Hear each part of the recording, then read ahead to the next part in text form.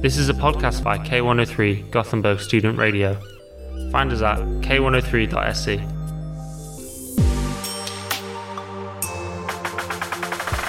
And we're back with another episode of Your Monthly Dose of Europe. My name is Caroline Vanek, and I'm your host today.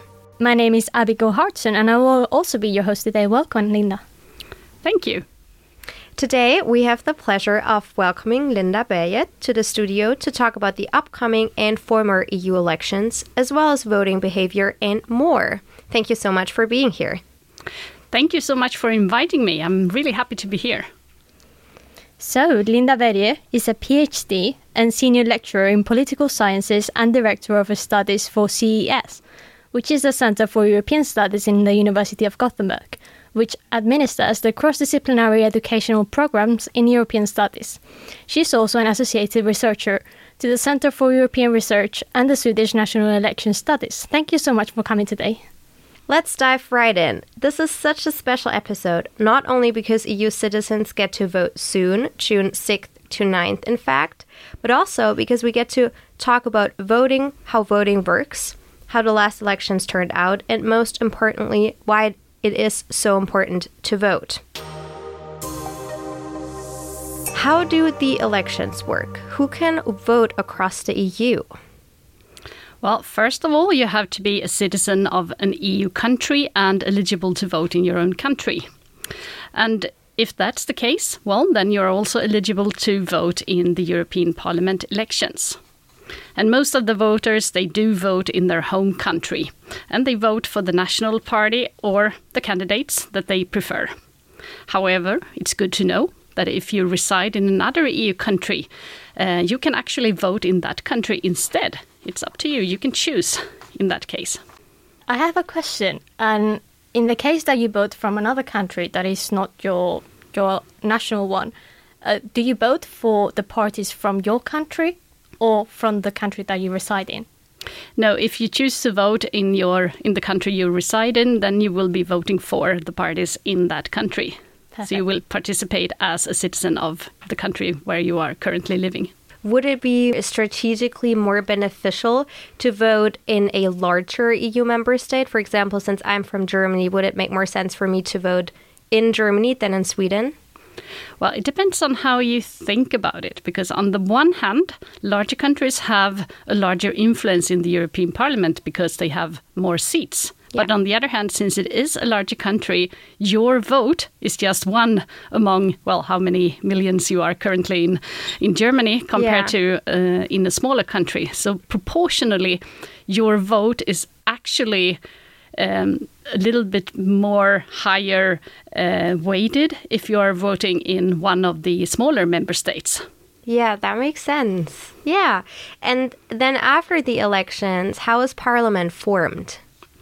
So the member states of the EU, they have different number of seats in the European Parliament. From 96, Germany, which we just talked about, the largest country.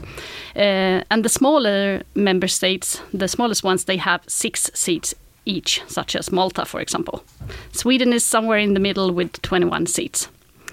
So the total number of seats will increase slightly after these elections, and it will be 720 in total after June. And currently there are 705. So after the elections, each country's seats are distributed based on the voters' preferences. Most national parties are already members of one of the so-called party groups in the European Parliament. There are party groups that represent different ideological stances. And these will most likely continue to be part of the same party group after the election. So in a way, our votes will affect how large each of these party groups will be after the election.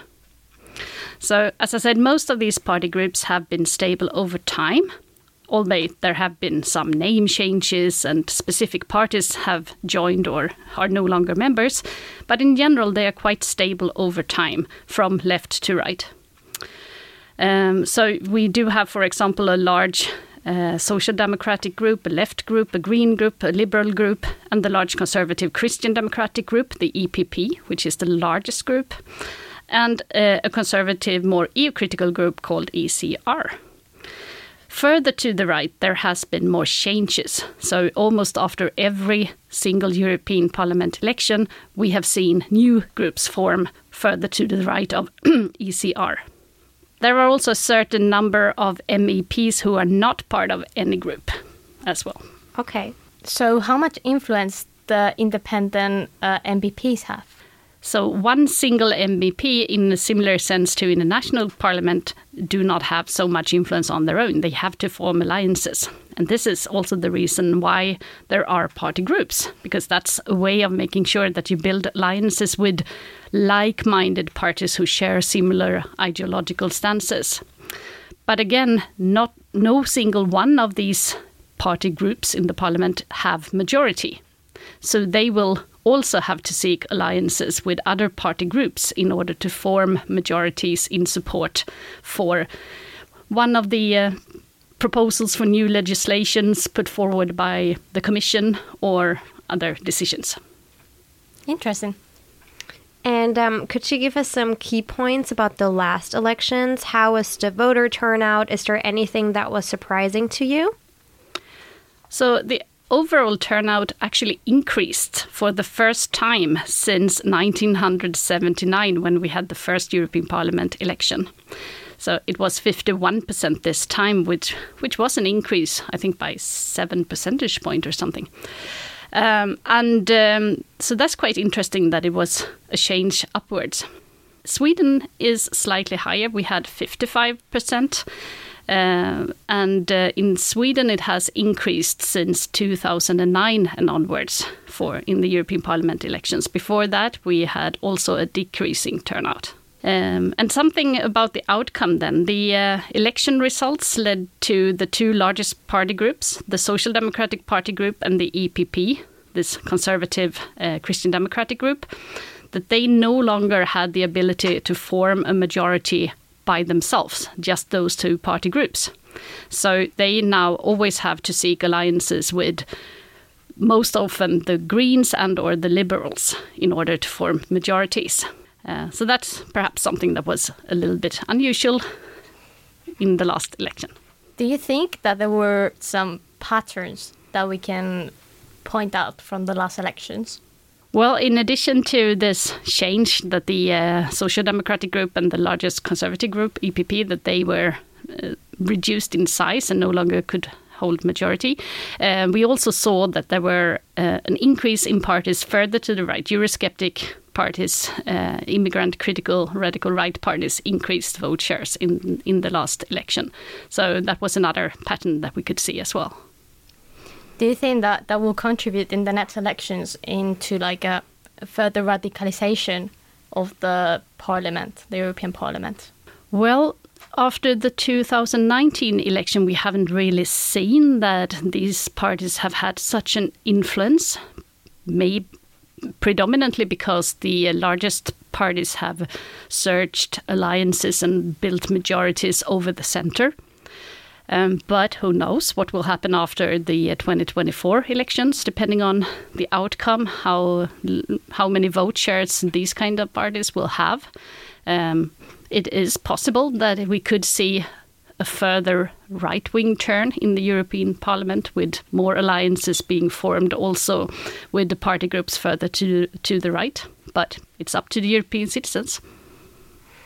From what I understand, these rather right-wing parties are Eurosceptical or Eurocritical, and many of them are even in favor of their national or the member states leaving the EU, kind of like a Brexit. Would that have an effect on the EU Parliament overall if there's only EU, or if there's a larger share of EU critical parties?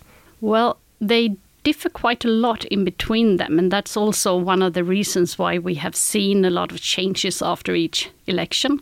Some of them are critical towards the EU, but rather in terms of policy and how much power the EU should have or which policy areas. Others are critical towards the EU as such and would like their own country to leave. Nowadays, we also see a difference among these parties. Some are more positive towards Russia and others are not. So it's not always that these kind of parties see eye to eye either. That's why we have sometimes after elections seen several groups further to the right, because they have found it difficult to form alliances because there are differences in their view. But in general, the decision of whether or not a country should be a member lies with the country's parliament back home, and usually a referendum. So it's not really something that affects the working of the everyday political issues that the parliament handles, because they are not going to have any votes about whether a country should be leaving or not. So what it could potentially affect is perhaps if there would be a large group of MEPs who choose to not participate in the decisions because they think that this is an issue where the EU should not be handling it. If that group would be so large that it would affect the possibility to form a large enough majority, but that's really unlikely because in general for most issues it's enough to have a majority of those who choose to vote. That sounds very promising, or at least it is a better outlook than I expected. Because speaking from my experience and Germany, we do have a right-wing party that's very vocal about wanting to leave the European Union and not seeing any advantages being in the European Union. So it seems very scary. Well, of course, everything remains to be seen what happens afterwards. But so far, they have not been able to influence so much the policy making in the European Union because so far there have been enough other party groups that have been able to form alliances and vote yes or no to different propositions from the Commission. Another question I have is how influential the Parliament is, because we talk a lot about the Commission and the Council, and US citizens basically only get to vote for the Parliament. And so the question is, how influential is it in comparison to the Commission and the Council? Well, it's a really good question. What is important to remember is that in a way EU works as a two-chamber system. So the Commission has the executive function in the role of presenting proposals. And then for most of the legislations, budget issues, etc., it nowadays has to be supported by both the Council and the Parliament. So in that sense, the Parliament has really seen increased powers over time. With each new treaty change, the Parliament has become more powerful. When it comes to Council and our influence there, it's important to remember that whenever we vote in the national elections and we are part in influencing the outcome of the government formation in our home countries, that means that we are also indirectly voting for the Council.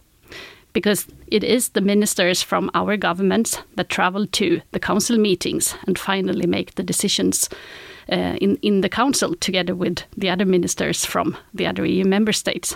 So we do actually vote, although indirectly, also to influence the council. There's also tendencies, or not tendencies, but I've also heard before that EU citizens, they're kind of in a democratic deficit. Or there's discussions about the democratic deficit, that it doesn't feel like the European Union is super democratic since people only get to vote for the Parliament and have no influence over the Commission, for example. What would you say about that?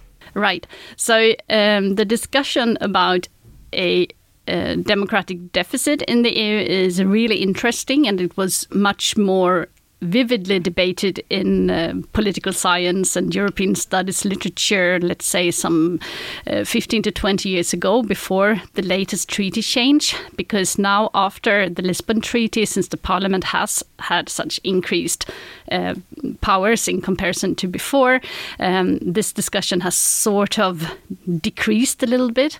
But of course, it is a difference. On the other hand, in many countries, you do not elect the full government. In the national elections, you vote for parties who form the parliament, and that decides the outcome of what sort of government can be formed. But in Sweden, for example, you wouldn't vote for all the individual ministers. You just have influence over the political ideology distribution in the parliament. And so, yes, there are definitely issues about the influence of citizens and how democratic it is, and not least also when it comes to in practice in the legislative proposal. That's something that we have seen today, is that there is more of a tendency of the European Parliament and the Council having negotiations to speed up the decision-making procedure, what is referred to as trilogues. And I would say that is probably where more interest lie right now in the discussion of how democratic the EU decision-making is, as we now have less of a problem to contrast the Parliament's influence compared to the Council's influence.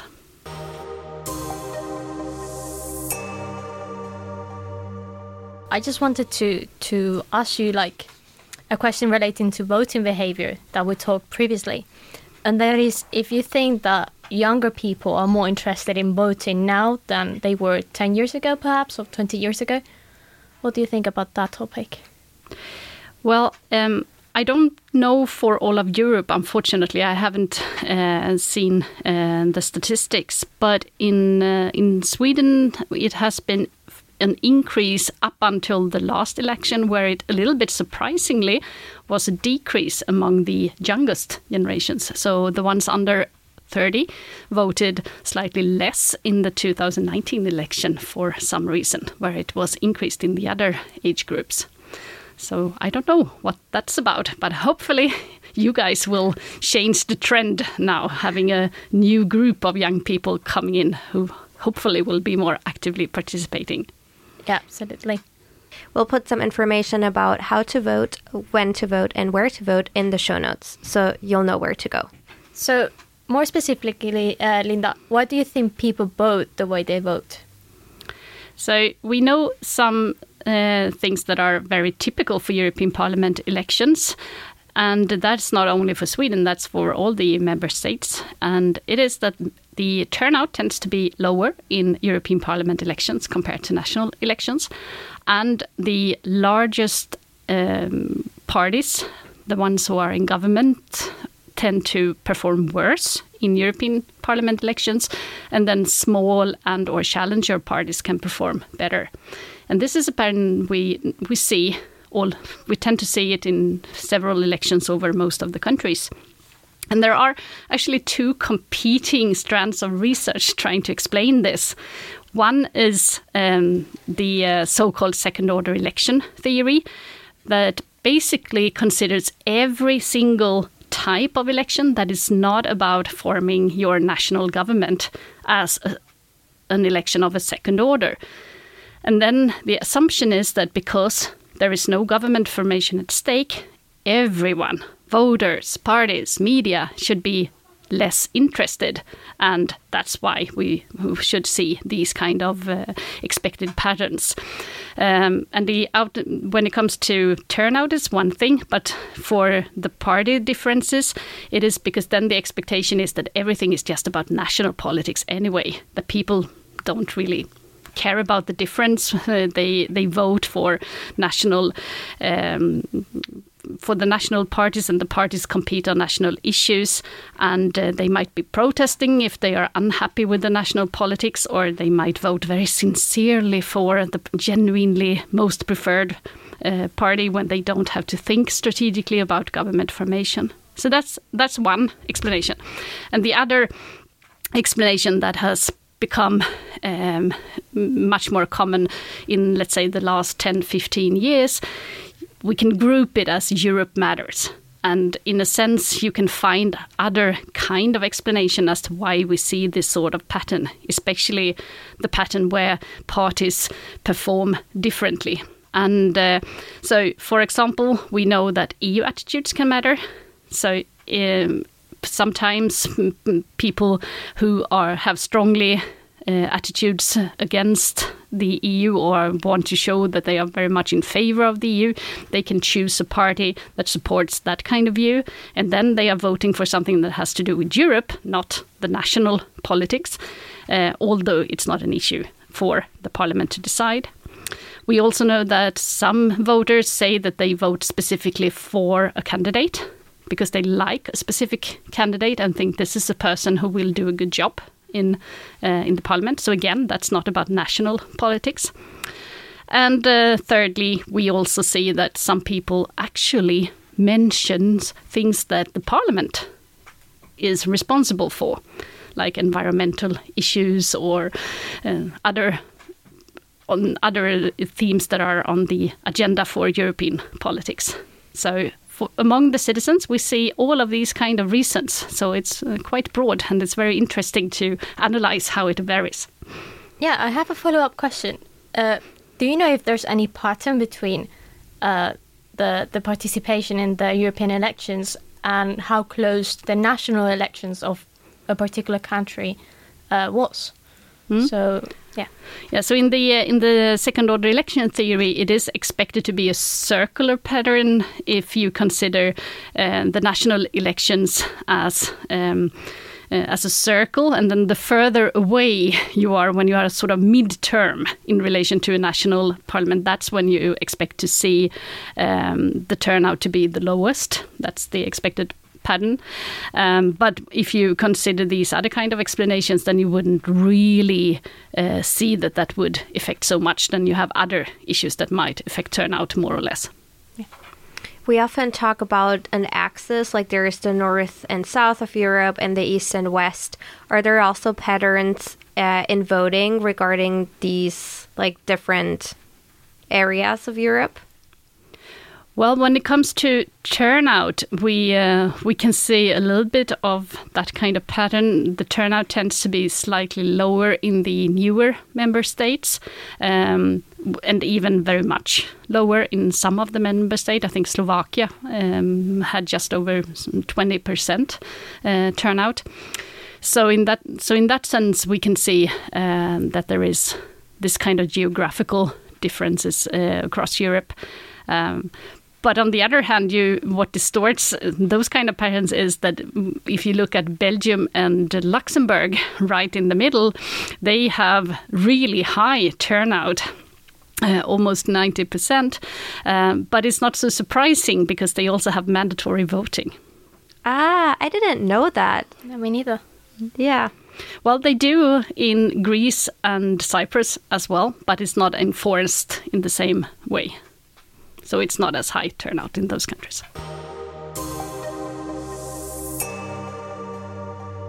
Before we dive into the last part of the episode, we generally wanted to ask why it is even important to vote on an EU level. Why not only vote on a national level? Well, as the EU has a lot of influence on national politics, it means that we as citizens have the right to affect the future of Europe, the future of what policy and politics will be like in our different societies, in voting both nationally and in the European Parliament election.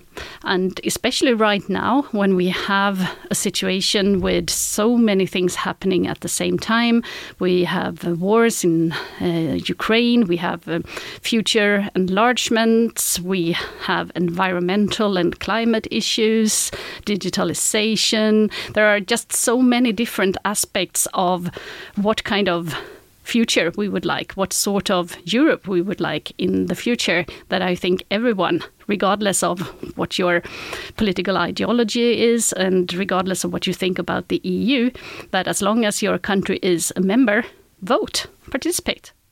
So this has been a very interesting conversation, Linda. Our last question to you would be, what are your general thoughts about what's going to happen in the next elections? Very difficult to guess about the future, what's going to happen, but as I said, there are some prognoses that point to the fact that we might see a further increase of radical right parties and Eurocritical parties joining. But on the other hand, there is also some counter movements towards that. I mean, in Germany, we have also seen people protesting against these kind of political ideologies. So perhaps it is an increase of political awareness and a willingness for people, regardless of what sort of views you have, that you want to participate and be part of democracy. And if that's the case, I think we will have a really exciting election night to look forward to and see what the outcome might be. I think it's time to come to an end. What do you think, Abby? Yeah, I think so as well. Yeah, thank you so much for being here on your monthly Dose of Europe. It's been a pleasure, and I'm sure we all know more about the parliament, the elections, and why it is important to vote. Yes, thank you very much for coming, Linda. Thank you for having me. And thank you for listening. Feel free to give us a review or feedback, and stay tuned for the next episode of your monthly Dose of Europe.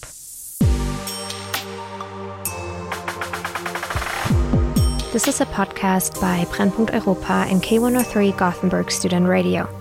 Check out our previous episodes if you're interested in learning more about the European Union. You can find Brennpunkt Europa at brennpunkteuropa.squarespace.com. You've just heard a podcast by K103 Gothenburg Student Radio. You'll find all our shows at k103.se.